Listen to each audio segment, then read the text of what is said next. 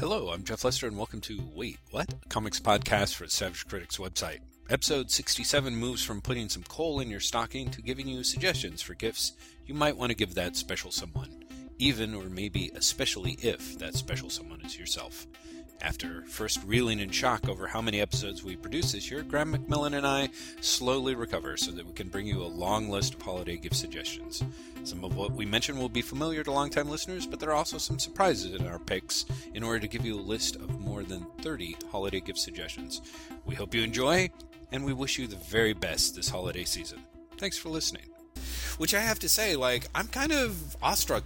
In order to assemble this list, what I did, and I didn't finish doing this entirely, was I scrolled through all my introductions that I wrote for the Wait What episodes, because I'm like, the things that we talk about, and I'm like, right, I'm a big fan of this, I'm a big fan of that, I'll grab this, and I should mention that. And I was like, holy shit, we have a lot of episodes. We have a lot of episodes. It's really kind of crazy. We put up this, we are recording episode 67. At the beginning of the year, I have an introduction that I wrote for Wait What episode 22.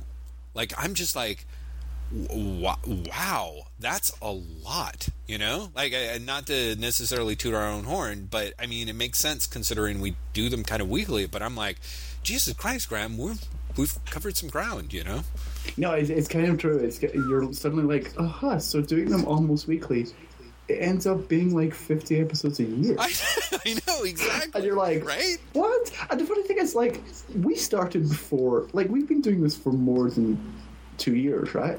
Right. Were we just regular to begin with? And then we just locked it in as weekly? Yeah, exactly. That was exactly it. We went through a period where we were doing... Well, I don't know. I would have to look back at them, because I actually don't have... We started doing them, it looks like, amazingly enough, 2009. Wow! So wait, so we did 22 between 2009 and 2011, and then 2011 we did 50-odd? Or 40-odd, I should say? Yeah, we did 40-odd issues, 45 episodes in 1 year, and basically 22 in the first year and a half. That's amazing. So...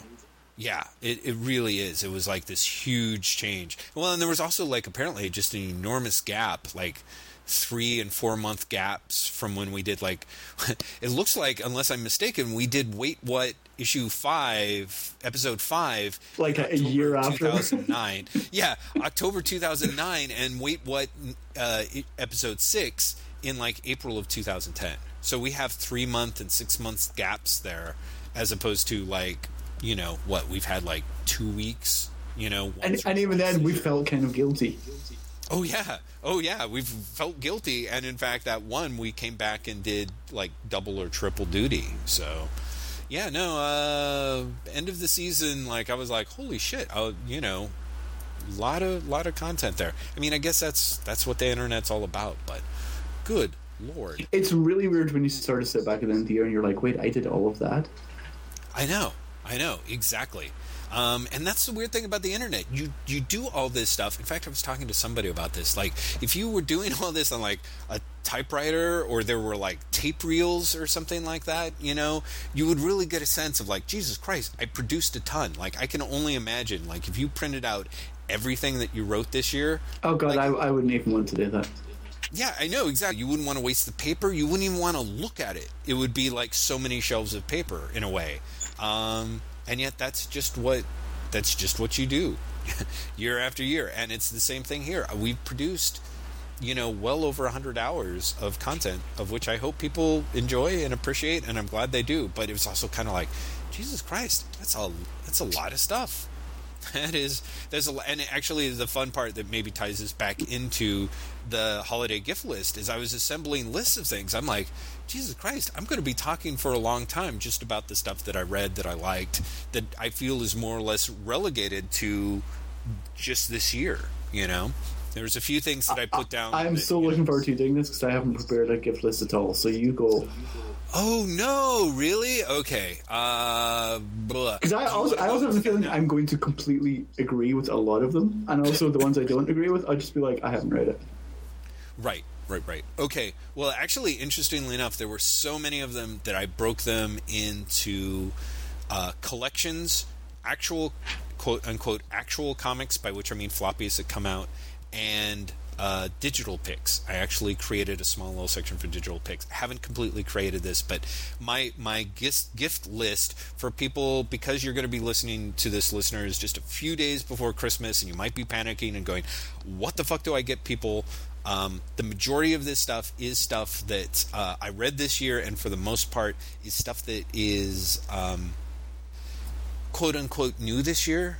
You'll see why I've got the quotes in there. So first off, top of the list, and this is in no particular order whatsoever, but Kirby's Captain America Omnibus, which says 2010, but I swore came out in 2011, and Walt Simonson's Thor Omnibus, which also came out in 2011. I think those two things, if you've got, if you're trying to shop for a gift for somebody or something for yourself, and you're in that mindset of, I want like a big, heavy tome that I sort of carry around from room to room that has kind of this classic stuff that I remember from my youth that I don't actually know if it can be as good as I remember it. I totally recommend those two volumes because they're both pretty amazing. So you finally ended up getting sold on Simonson's Thor then? You know what? I'll be honest. I'm half in the water with Simonson's Thor. It's like I have to admit that. What am I trying to say here? Honestly, there were parts of it that I liked. There were other parts of it that didn't necessarily do it for me. But there is... I kind of feel like if you wanted something that was Thor related in 2011 that wasn't like, I don't know, the movie, it's your best bet. You know what I mean? Like, it just doesn't sound like Fraction's Thor comic was really delivering. I honestly feel that as an event, a Thor event, I think Fear itself was horrifically paced. And Thor himself sort of represents and stands for nothing. But in Simonson's Thor Omnibus, you get enormous pages of incredibly dense storytelling, and the things that sort of drive me nuts that I don't necessarily like about Simonson's Thor, I'm almost willing to bet the majority of people will ignore. Plus, and here's, I think, is important, one of the great things about gifts is sometimes your standards are a little lower. You know what I mean? Like, I have some things on here that part of, like, when you like have those things that you would never buy for yourself, but you're kind of delighted to get them as a gift. Oh God, yes. You know what I mean? Yes. So I kind of feel like that. Like, Walt Simonson's Thor is probably a great gift to give someone, because I think that if they bought it themselves, they'd be like, nah, I can't feel the circulation in my legs. But if you give it to them as a gift, they're like, holy crap, there's I can't feel the circulation in my legs, thank you. And it's awesome. Yeah, exactly.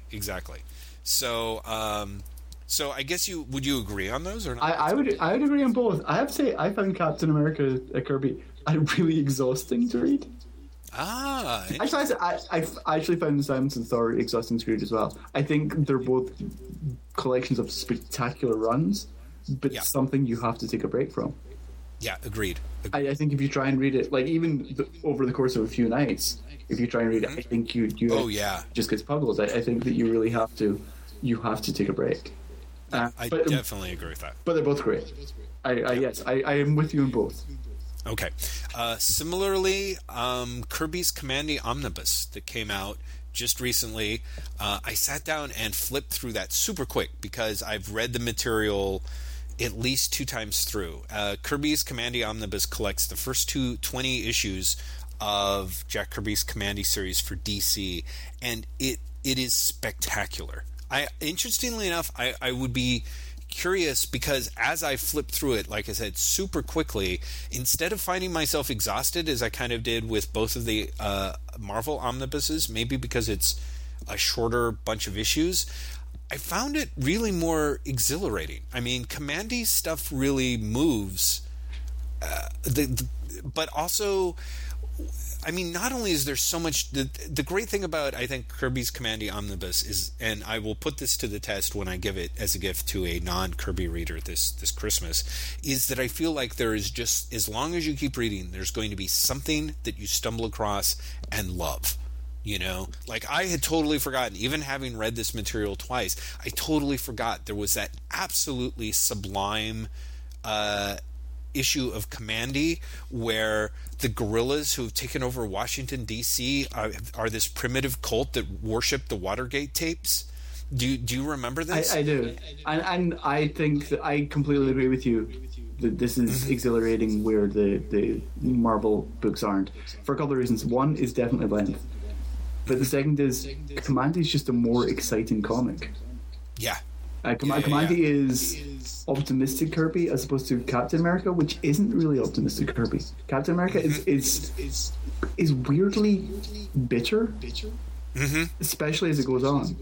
Yeah. And I think Kamandi is just Kirby just embracing everything. Yeah. Yeah, and it's also Captain America's pacing is also funkier, you know, and Kamandi's is just, it's almost like 20 issues of a sprint. And the thing that's amazing though is that there's stuff where like Kirby just doesn't like do one thing and sort of drain it and leave it behind and trot out to the next storyline. Like you see, you know, when the character of Flower is introduced and her whole storyline runs, it's great that it gets mentioned later. You know, it's like Kirby encounters the Tiger King Caesar really early on and then ends up encountering him again later. Same with the stuff with Ben Boxer. Like there's really a sense of Kirby. It may be one of Kirby's last big hurrahs to continuity, while at the same time not feeling bogged down by it at all. So it's just a book that seems to grow bigger and bigger and bigger with each chapter that you read, and more delightful. So pretty amazing. It is good stuff. It really is a horrifically enjoyable run. And I am at some point I will buy that book. Yes. At some point I really will. I may end up waiting until it comes out in paperback, like the Fourth World omnibuses have just started to. Oh, wow. Yeah, that would be great. But for people who are shopping for someone like Graham, apparently the Kamandi Omnibus, good thing to do, because he's not going to be getting it himself. Similarly, as we know from talking about it not long ago, I adored the first volume of Nemesis the Warlock, the complete Nemesis the Warlock. Thanks to the miracle of Absolute Confusion, Volume 2 is not out.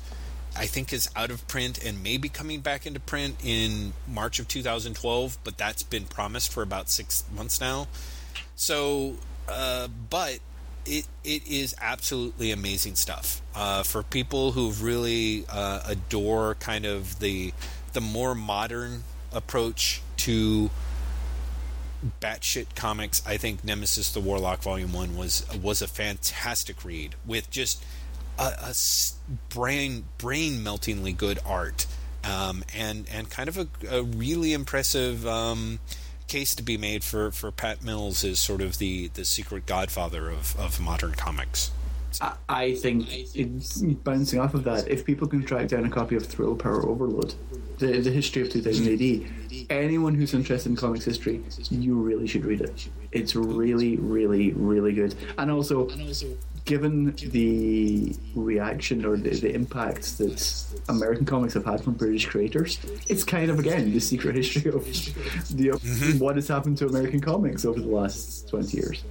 Yeah, exactly. So, and I'm just really becoming aware of that. So, that's a great pick. In fact, I just jotted it down, so I might pick it up for myself.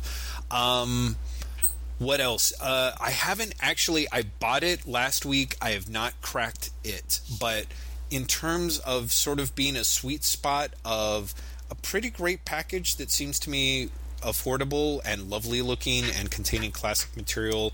Donald Duck Lost in the Andes by Carl Barks, published by Fantagraphics, is a gorgeous looking book. And if you love Carl Barks, or you love, frankly, Donald Duck stuff, or even like DuckTales stuff, I feel that this is a great entry point. I'm really looking forward to or this. Even just like good adventure comics. Yeah, exactly. So that's one that I can't wait to read. I totally thought you were going somewhere else when you talked really? about just going. You haven't had a chance to look through it, but it's a nice collection of classic material. I thought you were going to say the Finder Library. Oh, interesting. Which is totally on my shopping list for people, or suggestion list for people. I think the first volume of the Finder Library is spectacular for what you get. Yes, absolutely. That is actually a great choice. And I didn't mention it, but I picked up those first 2 volumes of the Finder Library from Dark Horse by Carlos Speed McNeil, and they're tremendous. They're great value, and they're astonishing content. So that's a great pick right there, actually. Well done, Grant. Thanks. It's funny, this is me finally getting around to reading things that I have been meaning to read for a long time this week, because I also finally picked up Hark a Vagrant, which, seriously, people, is the perfect Christmas present for anyone who wants to laugh. Ha ha ha. No, seriously, I love the Hark a Vagrant book. I think it is I'm going to disagree. Is it because you dislike the way it's been, the format? Yeah. I would actually prefer that people spend the money and get Never Learn Anything from History by Kate Beaton, which is published through Topatoco. I'm sorry, have you just gone hipster and non-mainstream on me? No. Have you just done the I prefer her earlier work before she sold out? Is that what you're going with? No, because it's the same work. It's a lot of it, the majority of it is the same cartoons. The difference is I really feel that Hark a Vagrant is formatted too small. I feel the volume's too small, and I feel that it results in some really weird choices, and I feel like there's some really bad pacing in it. Like when they take some of the comics and break them. Pages? Yeah, there's exactly. Some oddness in that. I don't know. I can see what you're saying, but I honestly just think Hark a Vagrant is a great package. And if no one's ever read Kate Beaton before, I don't think that sort of thing would matter. I think that amount of material for, like, was it $20 in hardcover with the notes? I think it's great.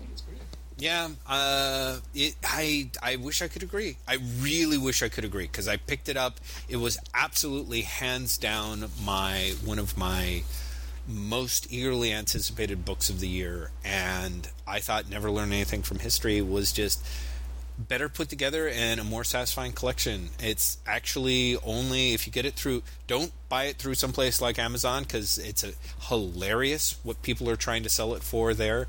But if you go to Topatoco, you can pick it up for under $20. Is it still available there?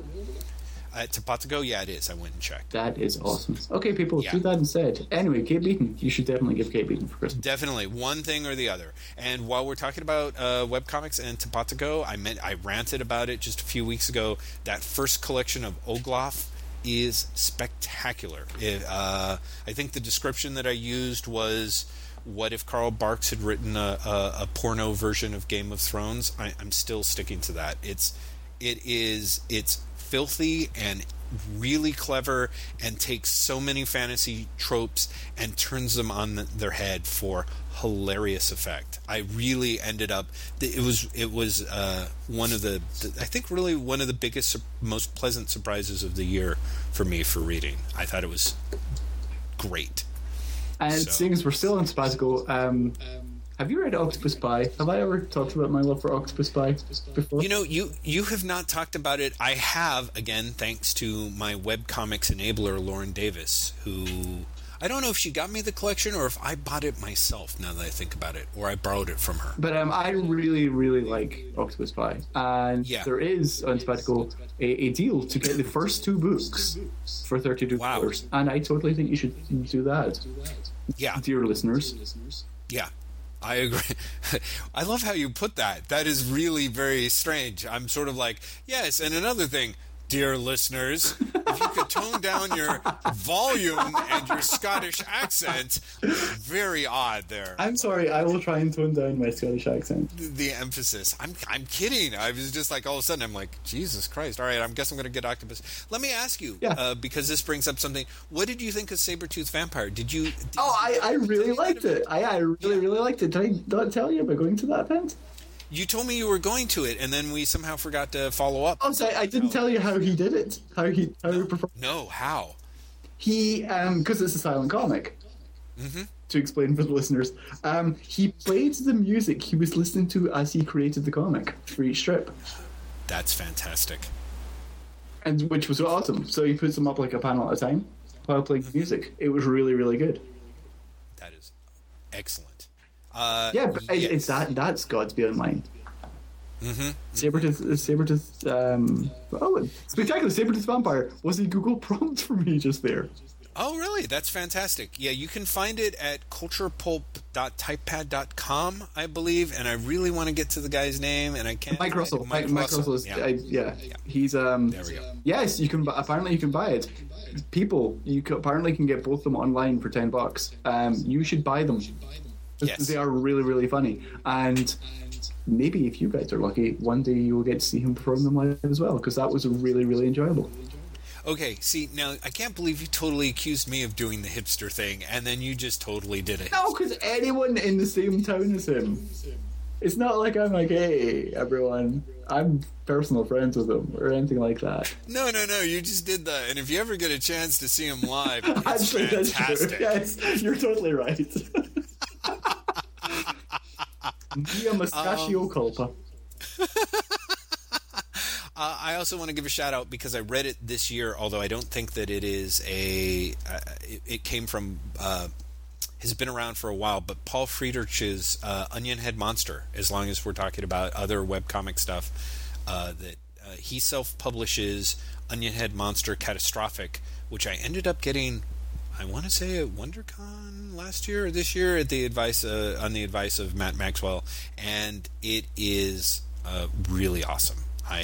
It's funny. It's like he really moves everything to Paul Friedrich to his Etsy page, and so it's a lot of like very awesome like Batman on a unicorn type T-shirts and things. I don't really know where the Onion Head Monster collection can be purchased if you actually have to corner Friedrich at a convention, but I totally recommend it. It is just really great, heartwarmingly good DIY comics, utterly enjoyable. Moving on. Yes, The Ink Owl by Jodorowsky and Moebius came out this year. Intriguingly enough, is the smaller, more affordable version purchased by Humanoids appears to be out of print again, and now you can buy copies. You can sell copies of it for like $160 on Amazon. That sounds crazy to me. I think if you hunt around at your comic stores and check around, you should be able to get something for cover price, which I think was either $44.99 or $49.99, and is amazing, mind-meltingly good comics. That kind of blows my mind. That's out of print already. Didn't that just come out this year? It did. Well, it came out in that super absolute edition, which they only did 1,000 copies of. That ended up selling on the internet for like $300 each. And then they came out with a smaller, more traditional hardcover comics version for like $45. Great steal. And now it looks like that's out of print too. I do not understand what they're doing. I really don't, unless they're trying to... They're doing very, very small print runs is what they're doing. Yeah, which makes no sense to me unless it's one of those deals where they're literally doing a print run, releasing a small print run, releasing half of it to the stores and selling the other half on eBay themselves. I do not know. Which would be hilarious. It breaks my brain. All right, so I think that actually covers a good chunk of my collection choices from this year of stuff that's out. Can you think of anything else, like something else that got collected that came out that you were like ooh la la-ish about? That got collected? Yeah, like did Absolute All-Star Superman come out this year and I paid it no attention? Or I want to say that was last year. Okay. Oh, we should mention... but the trade of that came out. The paperback version of Absolute All-Star Superman came out. Oh, there was a trade of Absolute? Yeah. All-Star? Wow, interesting. That's fascinating. That's it. It's probably smaller. It's probably not Absolute size, but definitely a paperback of the full 12 issues came out this year. Oh, okay. Okay, as opposed to breaking it into the two volumes or whatever. Okay, that's good to know. And now that I think about it, I totally forgot. Absolutely 3 was out this year. Wow, that's amazing. That's worth keeping an eye out for. And would be a fantastic gift. Day Tripper, right, which has been sitting on my shelf for 9 months and I still have not actually read. Yeah, I would highly recommend Day Tripper to the people, to the magical realists that you're looking to buy for. Yes. Yeah. Which I'm not sure if that's like a well-known category of gifts. Exactly. And I should mention, because I forgot, this came out this year, and we, of course, read it and enjoyed it and talked about it at great lengths. Showcases Trial of the Flash. Absolutely insane. Oh, God, yes. Insane, batshit issues of the Flash. A classic story in super, super affordable black and white from DC Comics. If you like your comics really goddamn odd, it's a fantastic. If you like weird comics done weirdly that don't necessarily work in black and white, it's the book for you. Which sounds like an anti-selling point. Was the Batwoman collection this year or last year? It was last year, wasn't it? Batgirl. I think it was last issue. Yeah. I mean, last year. It's funny because I was like, I wanted to, it'll be curious to see if we get a chance to talk about new comics, considering the handful of new comics that I've read. I might be able to jam some of them in here. So those are my picks for collections. There's a few trades, very few trades that, because I'm just wasn't paying that much attention this year, and I didn't comb through the list very well. But I think, although I had a lot of troubles with the issues engaged in it, again, in that sense of like buying something as a gift for someone that they would appreciate, that they might not get themselves, that they'll just be kind of impressed with. Craig Thompson's Habibi, I think, would be a wonderful gift for the right person. Actually. I have still not read it. Aha. Interesting. Dude, you know what's interesting, Graham? The first half of the year was really, you definitely carried me. You know what I mean? Like, you were reading all the cool kid comics and telling me about it. And, of course, you had all the news stories and things. And then, we've flipped. We've flipped in so many ways. It's kind of weird. Like, I'm reading these comics. I'm like, what do you think? You're like, I haven't read it. You know? But hilariously, while looking on my shelf, I've just realized there is a collection that I want to add to your collections list. And I'm completely serious when I say this. The Archie Married Life collection is weird enough that I genuinely think people should read it. Yeah, the Archie Gets Married, because you, unfortunately, the audio cut out a little bit. It's called Archie the Married Life. Wow. Okay. Volume 1, because it's what happens after. It's not the marriage. It's the Archie adult soap opera afterwards. Which I would love to read. And with that's cross timelines. Exactly, where Michael Uslan talks about the whole Archieverse, yes, right? Which they completely set up in the first volume. Like, they show you the different realities in the Archie multiverse in the first volume. Yeah. You know, I have to say, like, don't you think that, like, Archie Comics should get some sort of, like, special sort of shout-out award this year?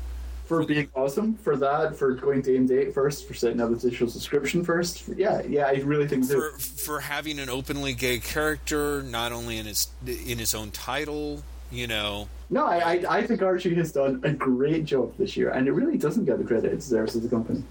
Yeah, it really doesn't. I think because it's under the radar. But in terms of a company that seems to be doing an astonishingly good job of figuring out how to fit into the 21st century, it's somehow weirdly leagues ahead of what Marvel and DC and some larger publishers are doing in many ways. So yeah, no, I really think it is. I think Archie's one of these companies that has really quietly turned into a company that everyone should be paying attention to. Absolutely. So I think that's a special shout out. Another thing that I should mention on the trade front is Love and Rockets Volume 4. If you ever used to read Love and Rockets, Volumes 3 and 4, each published annually, so last year's volume and this year's volume, Jaime Hernandez, will probably break it in multiple places. It really is like an absolutely invigorating, magical car crash of the soul. It really is extraordinarily good stuff. I adored it. I really did. I just flat out adored Love and Rockets Book 4. I thought it was exceptional.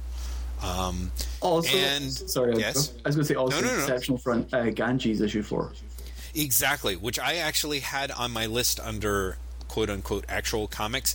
Ganges number 4, which you can go to your better comic store and get off the shelf for a mere pittance, is some of the absolutely best comics I've read this year, and just astonishing stuff. I mean, it really is great.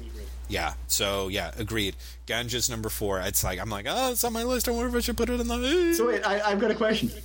Yes. So you have like hardcover collections, trades. Are you then heading towards like OGNs, or are OGNs under trades, or? Yeah, exactly. How are you breaking it out? It is a good question. Basically, anything that I had that came out this year that sort of was previously quote unquote collected came out under collections.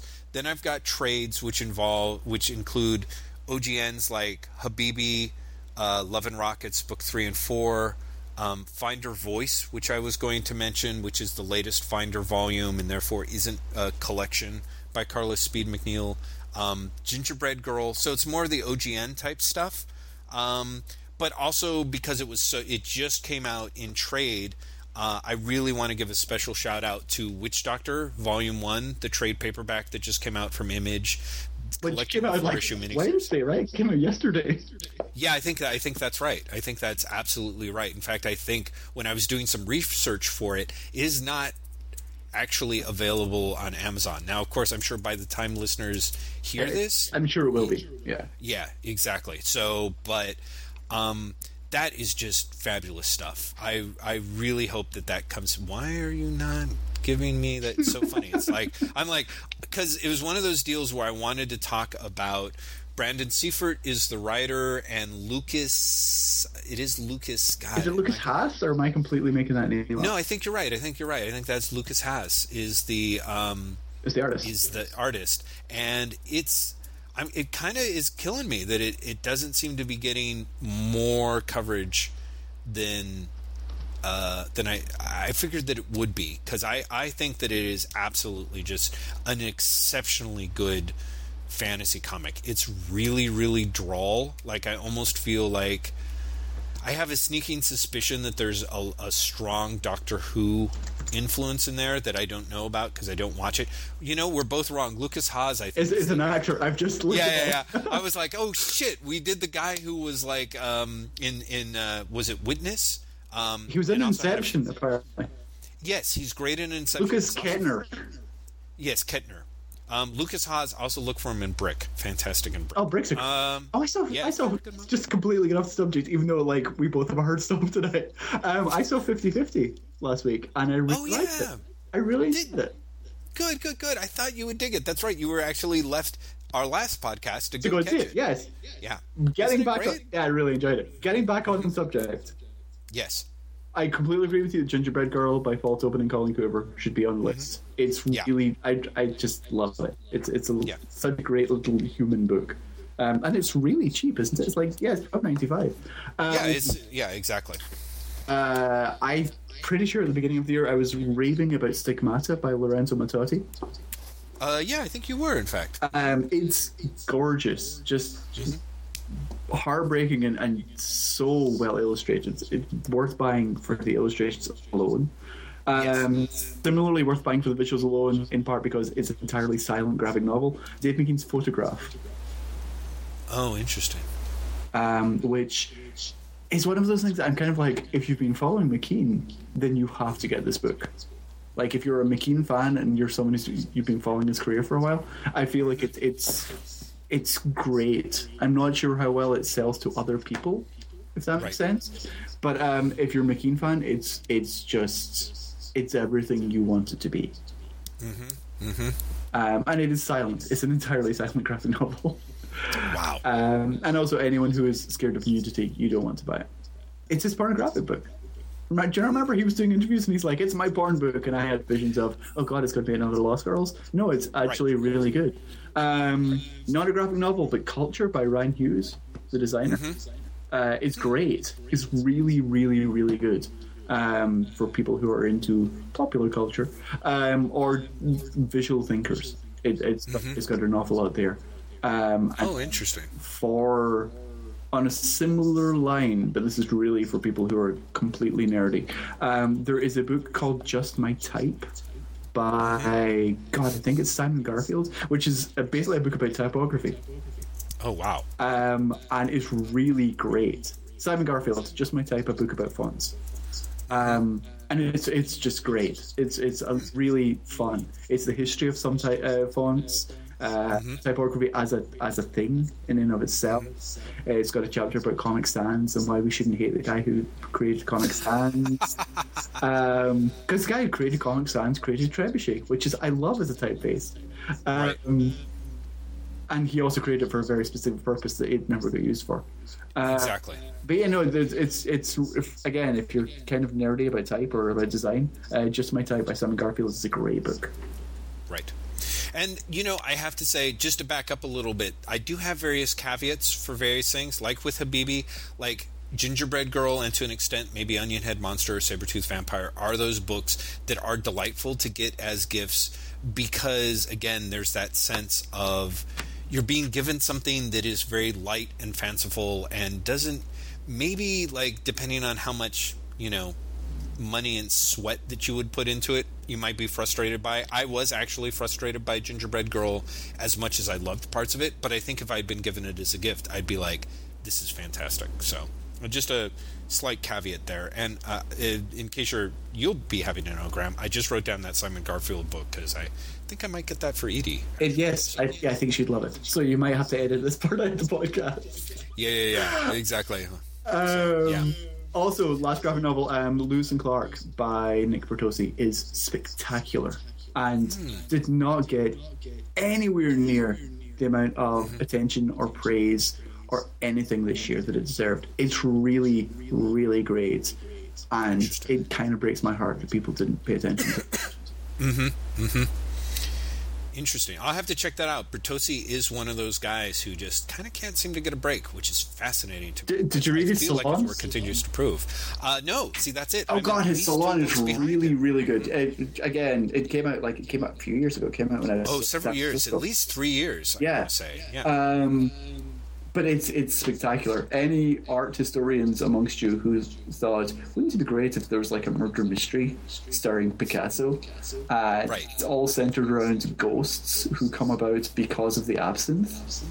Wow, that's fabulous. Then you should really be reading the Salon, which is, again, Nick Bertozzi. He's a fucking spectacular talent. And for some reason, people are not falling at his feet. Yeah,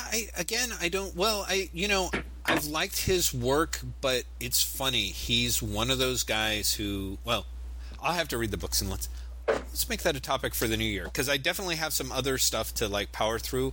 One book that I've read that, somewhere falls between, there's so much manga that I am honestly backlogged on, and so for example, I feel like there's a bunch of Osamu Tezuka stuff that came out that I have not talked about at all on the podcast, such as the volumes of Blackjack that I keep getting. I have volumes of 20th Century Boys that are sitting there unread that I'm just someday, some week, I will sit down and power through. 20th Century Boys kills me because I read it in spurts. I get out of in 3 volumes at a time, because when I get into it, I'm I must read the next one.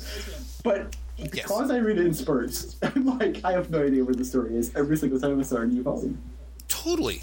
It is one of those things that's a heartbreaker. In fact, Bakuman Volume 8 came out this week. And as you know, I love me some Bakuman. Actually, maybe it was last week. Bakuman Volume 8 came out last week, and I sat down to start reading. I'm like, oh boy. And I'm like, wait, I literally cannot remember what's going on in the story. So I actually spent a day where I was I'll just skim through Volume 7 and then read Volume 8. And of course, ended up reading them both. And adored it. So as you know... Bakuman Volume 8 is the greatest title ever. Yeah. Listeners, it's called Panty Shot and Savior. Yes, isn't that great? Panty Shot and Savior. Spectacular. Yeah, it's a great volume. It's deeply, deeply enjoyable. I'm trying to work out if I've even read issue 7. I think I have. I think you have, but you know what? It's kind of worth reading again. Yeah, I'm going to get issue 7 at library again just to remind myself. Yeah. Definitely do it. I ended up sold him back in mine. I really had problems with it earlier, but I would ultimately agree with your suggestions. While I have the mic for 2 seconds, I completely got the name of the Dave McKean book wrong. Now that I look at it, it's called Celluloid, not Photograph. Oh, okay. That is good. I'm sorry. It just, for some reason, your mic was not only seizing the day, but also the lower treble. It was called Sally what? Celluloid. Celluloid. Thank you. Right. That makes sense why you went from that to Photograph. So, yes. Celluloid. Excellent. Bakuman. Good. I'm going to sort of tear through some actual comics that I think we've talked about and loved, and Graham can also give thumbs up and thumbs down, and then I can move on to a quick digital picks, which I'm very excited to do since it's kind of a new thing. So, actual comics, Ganges number 4, which we talked about. If you can hunt down the Wolverine Debt of Death one-shot, David Ashaw's work, I think, on that is spectacular, and it's just a tremendously satisfying action movie in one issue. Just great.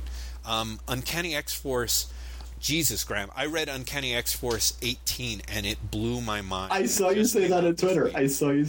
Today, and I was like, which is really funny because it was the one they polybagged because they didn't want spoilers getting out, and then there was no impact on the internet yesterday.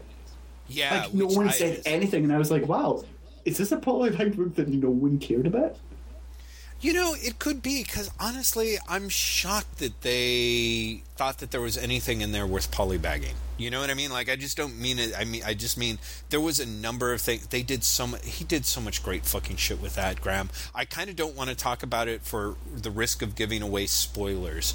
But I will say that he takes what Grant Morrison has been trying to do at DC, and I really think that he nails it. He nails some super compressed storytelling in issue 18. At first, when it started off, I'm like, this isn't going to work. Like, the panels were too small for the large widescreen action that they were doing, and some of it has that sort of similarly Morrisonian Final Crisis. Like, basically what happens is, like, Deathlock, who's being confronted by one of the Four Horsemen, manages to reprogram himself to essentially embrace the power of love and life in the universe, because of course war has taken Deathlock's bionic warrior command computer thing and is basically turning him into an agent of evil, and he's able to reason himself into being a force of life, and it's literally like an extension of the anti-life equation stuff going on in Morrison's Final Crisis, except by the end of it you have everyone talking about the hippie cyborg warrior who's basically running around going, I love you Wolverine, I've collected all of Deadpool because I love him. And it's kind of like, would that be Deathlock Prime? That is not Deathlock Prime. That is sort of the Deathlock from, I want to say, Jason Aaron's. Okay, I was going to say, I know Deathlock Prime is showing up as a teacher in the Wolverine and X-Men series. So. Oh, okay. Who knows? It could well be that character, depending, because he really does have it's just a little throwaway thing, but he's tied to Morrison's The World. Also, Remender does something that is a classic Morrison: pull an idea just out of your butt, develop it, and turn it into something spectacular in the course of 3 pages. Just fantastic. I really can't say enough great stuff about Uncanny X-Force 18. Admittedly, I've been in the tank for the entire spread of these issues, but it was unbelievably satisfying. I really would love to force the trades on you, just because by the time that you get to some of the stuff that they do, I was just like, oh, I can't believe he pulled this off. It was fucking awesome. I kind of want to like it, but the first trades didn't leave me as warm as it should have, I guess. Yeah, no, I totally get that. I do get that, in fact. The thing that's weird about it is that it's actually weirdly... It kind of grows on, you go for the art and you kind of go... I think part of the reason why I compare it to Morrison is that there is something that's almost... I don't know, there's like an extra bit of context that's kind of missing. But for me, once, perhaps because when the art's at its best by Jerome Opeña, and it's like suddenly, evocative and of like, Heavy Metal magazine from like the early 80s or something like that. Suddenly for me, the contextlessness works. That crucial extra piece of context missing suddenly makes it click as a semi-surreal science fiction comic, and I can see where that wouldn't be your bag. Weirdly enough, it wouldn't be my bag either, but somehow Remender's continually strong characterization of Deadpool and Phantom X and Wolverine makes it a weirdly enjoyable comic. I can see where it's not for you. I think there's a chance where a lot of people, if everyone today were to like pick up X-Men 18 or even the last 4 or 5 issues and then were to read it, they'd just be like, you're kind of smoking a blunt, But I think there's actually a lot of people for whom this is the Marvel comic that they have wanted to read, and maybe even the X-Men comic that they've wanted to read since Morrison left New X-Men. And it's kind of just fucking brilliant. Okay. Yeah, big fan of that. I wanted to give a shout out also to Daredevil this year as a floppy comic. You can go and pick it up, and by Mark Waid and Marcos Martin and Paulo Rivera is the alternating artist currently. Fucking just great, truly enjoyable comics. An absolute delight to read. I wanted to mention Batman by Snyder and Capullo, which I have been enjoying and was actually bummed that it wasn't out this week. One of the things that I truly adore about DC's 52 reboot is there are at least 3 books that I read that I can't necessarily say that I love, but are done with such amazing levels of craft, and I kind of feel like I'm getting a great deal by being able to read them at $2.99. So, and that would be, of course, Francis Manapul's Flash, Dan DiDio and Keith Given's OMAC, and I have to admit, I really did not like this current issue at all, but Batwoman by J.G. Williams 3 and Hayden Blackman is for $2.99, just like you just kind of sit there in awe of the storytelling and the art and the colors, even when, like in this issue, there was shit where I was like, this is dangerously close to I would drop this if it was anything less than mouth-wateringly gorgeous. You and me both. It's so funny that you had that reaction to Batman, because I totally did as well. I was like, really? This is the one where you're actually trying to piss people off? Did you not think? Yes. It was like, really? That's your opening sequence? You're juxtaposing those things? Yeah. Yeah, wasn't that terrible? Like, I really, it's funny. It was appalling. I was stunned, especially the double-page spread. Yes. Yeah, no, I really had that weird moment of like, I hated that so bad. I'm so glad you mentioned it. It did not occur to me that he might actually be trolling, which would be like about the only reason that I would accept, because otherwise it just struck me as so tone deaf. You know what was fascinating about it though? All the ads in that book are at the back. Did you see? Yes, which I thought was, at first when I was like, I thought it was almost like an Action Comics thing of like they screwed us, and then I went back and counted the pages. I'm like, it's because everything's double page spread. Double page spread is like 20 pages with like only the first and last page not being a double page spread, and that's kind of amazing. It's kind of really sort of astonishing. It made for a fantastic immersive experience. Unfortunately, I really felt that I was being immersed in day-old urine, which is a problem. So yeah, it's funny because it's one of those things where it looks great, but the content is just, it's so funny because last issue was the one where I was like, they finally pulled me around, and then this year's like, and then they pushed me back out. Oh yeah, totally. Like you'd said that about last issue, and I was like, what? And at least with issue 4, I had this moment of like, well, I can't wait to lord it over Graham, except I was like, this has just got to be me. Like, I've obviously am the only person hating this book. No, I was kind of appalled. Horrible. I really was just like, I cannot believe that you made this choice. Yeah. I cannot believe you made this choice. Yeah, I don't know if we need more context for the reviewers. I felt bad for, I think it was James Woodward maybe, who said that we didn't go into OMAC for heavily enough, apart from like very heavy coded nerd speak language about Star Trek movies. OMAC 4 I loved because there were cyber alligators. Batwoman number 3 I disliked because that the opening sequence, which contrasts two women making love to a sidekick getting her ass kicked in ways that not only seemed reprehensible, but just was, I mean, it wasn't just an ugly sequence, it was badly written, like really very poorly written. It was very poorly written, and also, I don't know, everything about that sequence seemed gratuitous. Mm-hmm. Yeah, it totally did. Like both parts of it seemed entirely gratuitous, and the choices that I think Williams normally makes really smartly. Mm-hmm. It's like someone switched off his brain for it, because the choice of the way he portrays the sex scene seems, I don't know, like weirdly, I don't know if it's meant to call out some sort of weird voyeuristic. I don't know. There's something about it. I'm like, it looks like black and white photos, which I don't know. Right. There's something about it. Like maybe there will be a payoff later to that, where we find out they're having pictures taken of them. But it is, it's creepy. It's really creepy. It's actually, it's also really creepy because of the way it portrays the sex. Yeah, makes sense. Mm-hmm. Because I agree. It's on Kate being not even the submissive one, but Kate is not taking an active role, for want of a better way of putting it. Yeah. No, there's that.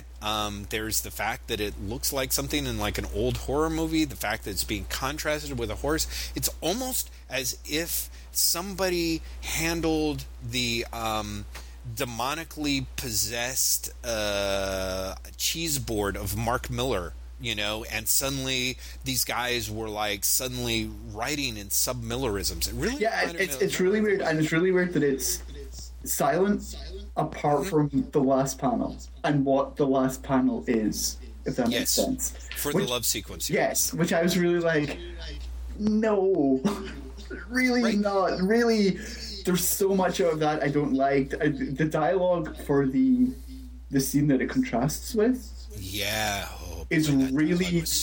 But also, do you not find there's something, like, I think they're trying to be smart with the contrast they're making? What do you mean by... I think they're trying to deliberately contrast the two things, but... Yeah, but I in a way that I found both mystifying and amateurish. You know what I mean? Yes, like, it really did strike me. I think by the time that you have the villain saying, you're a tasty piece of sweets and I'm going to have a slice, you're so warm inside. Yes. Do you know what I mean? Like, I think they're like, oh, did you get it? Did you get it? And it's like, no. Right. On every level, no.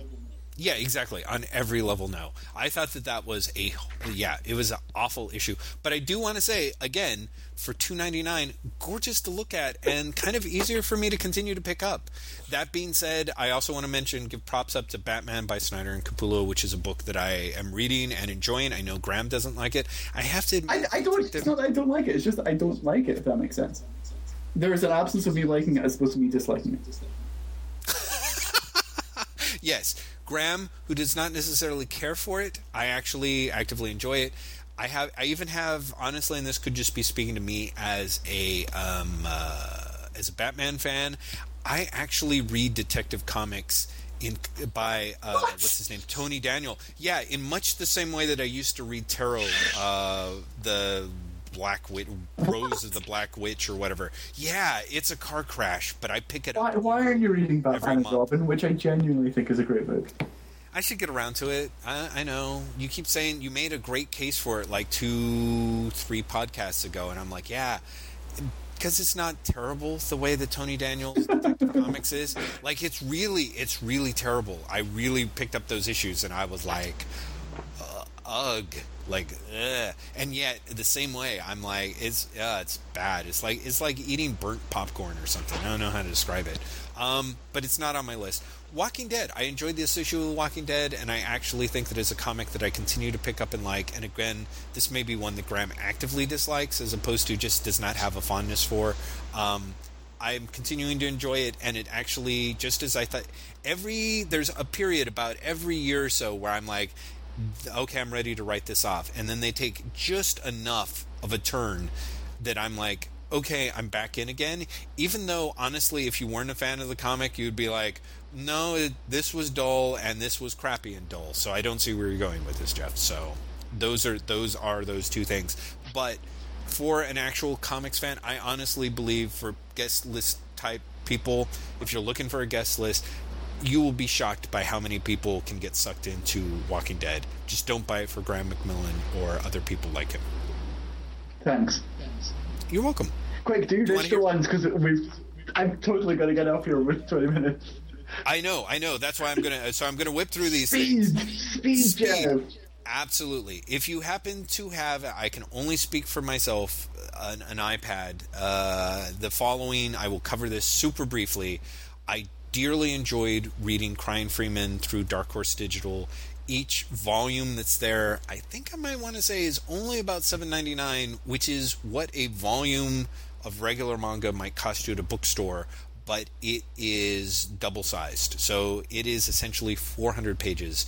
So you can get something like 800 pages of sheer unadulterated crazy shit for I think $16, and it's fantastic. It ended up being one of those weird great reads of the year. I think the way that I ended up describing, which someone else mentioned in a comment, which I appreciated, is that it's like, what if Elektra was a dude in the 70s on a giant submarine being written by a guy slowly being driven insane from syphilis. It's a truly insane comic book. It has people knife fighting with their feet, and I adore it. Shonen Jump Alpha is going live next year for something crazy, like I want to say like maybe $2 an issue, or maybe it's $2.50 a month, which means that you get it's like $2.50 a month. It's really, really cheap. Yeah. And you can get like an annual subscription for, I want to say $26.50 currently, as long as those orders hold.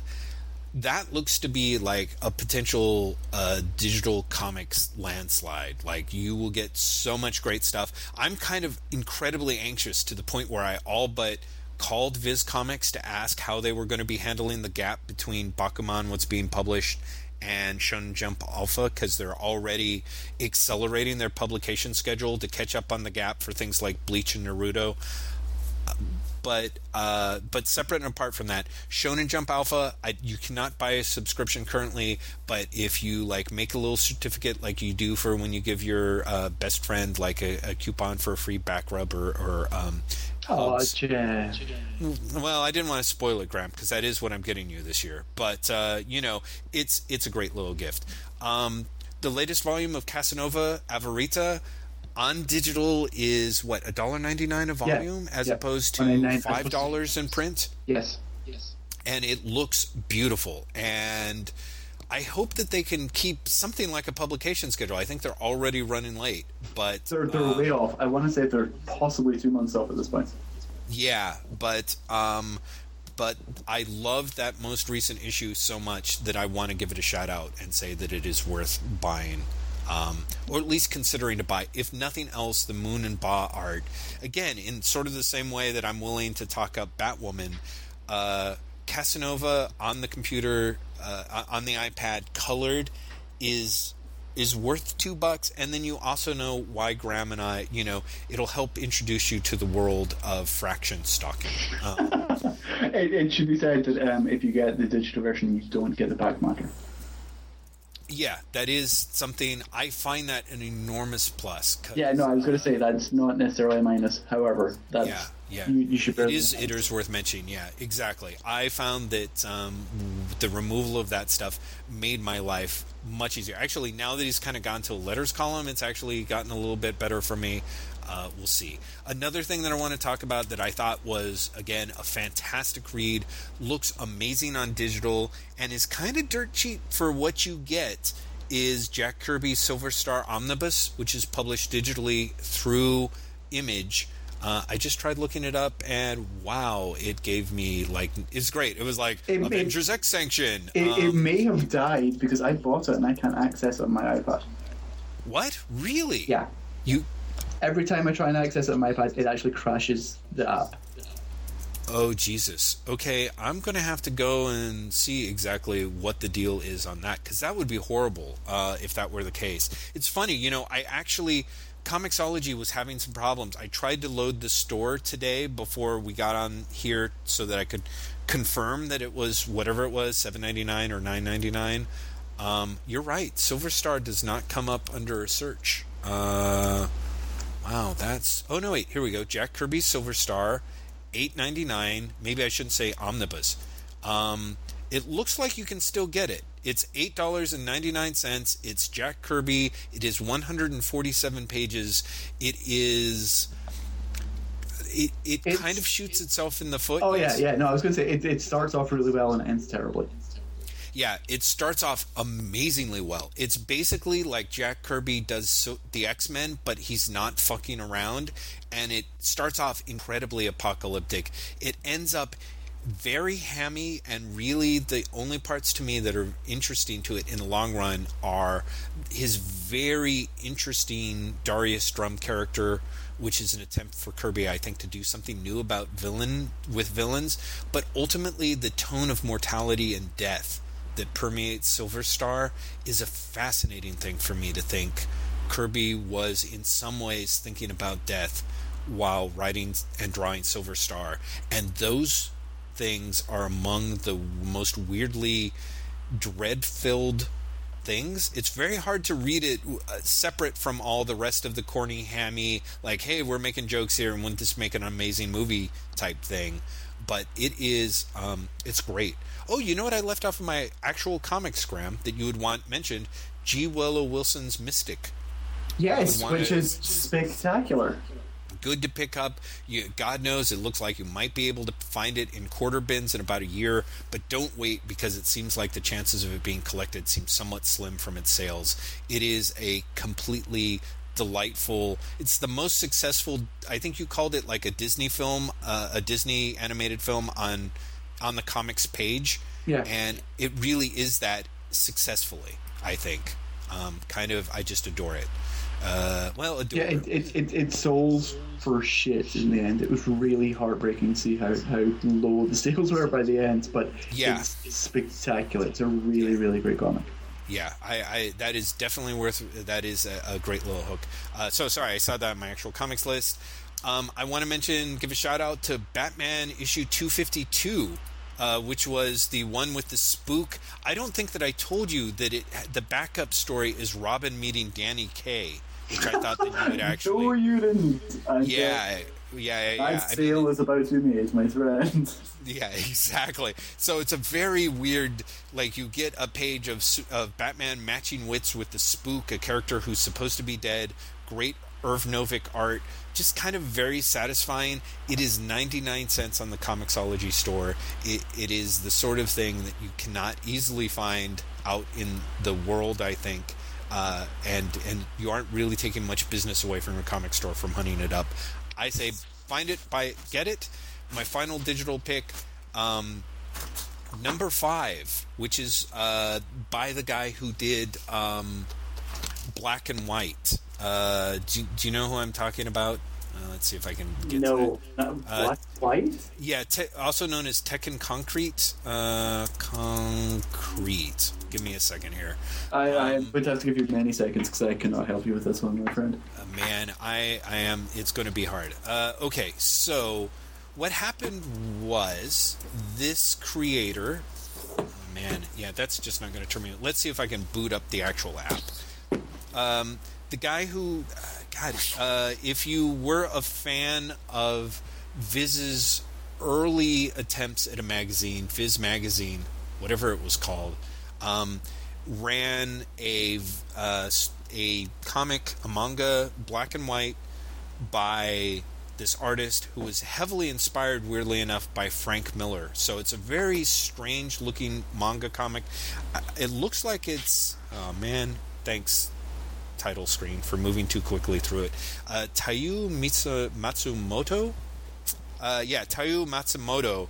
He did...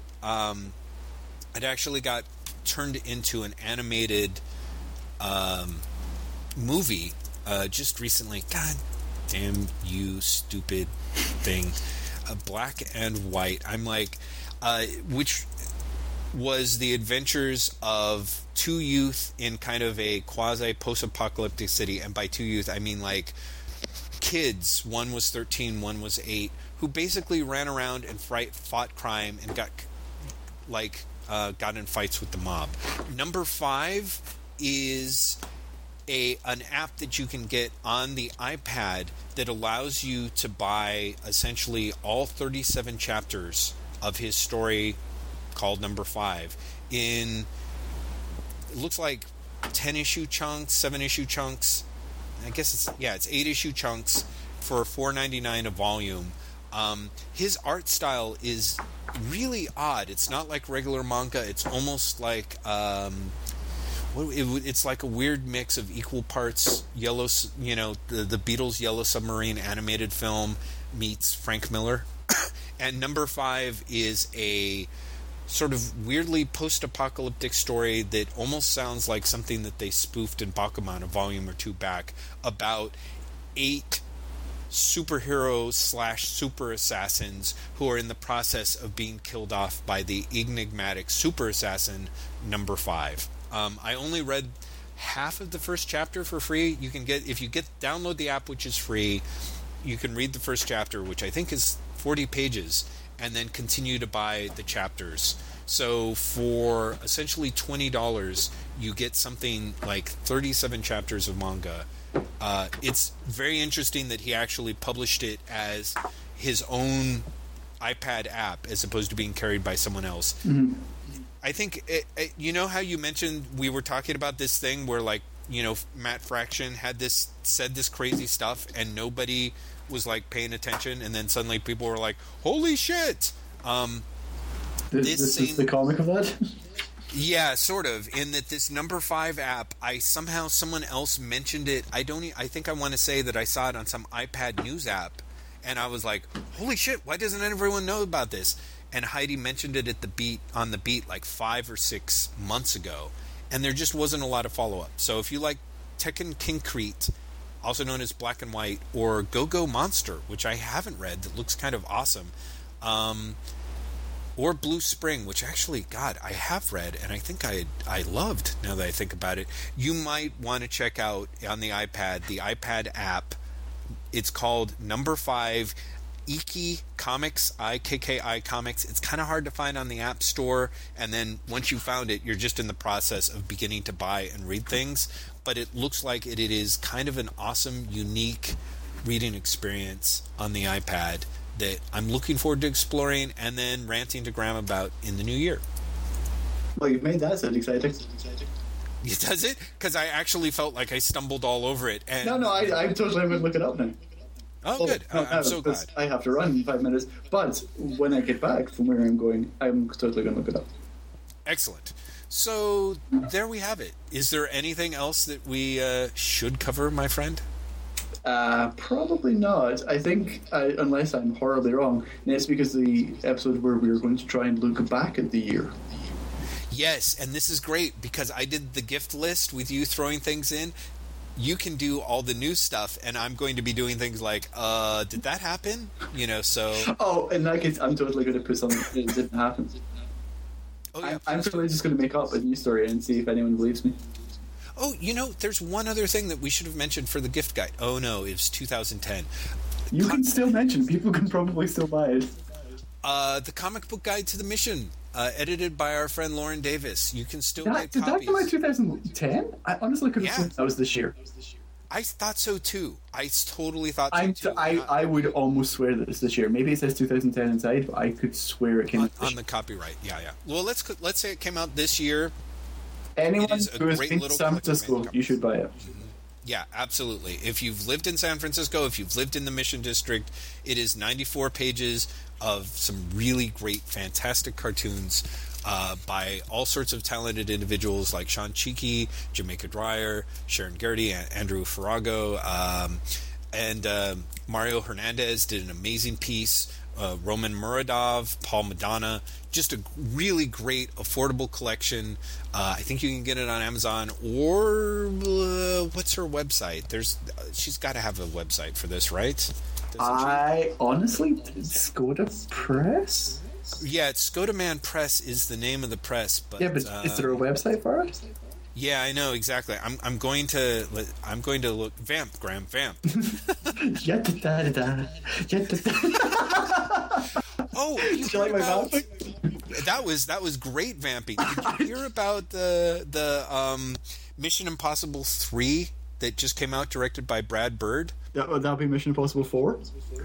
Shit, yes. There honestly was a new one. Yeah, I'm really looking forward to it.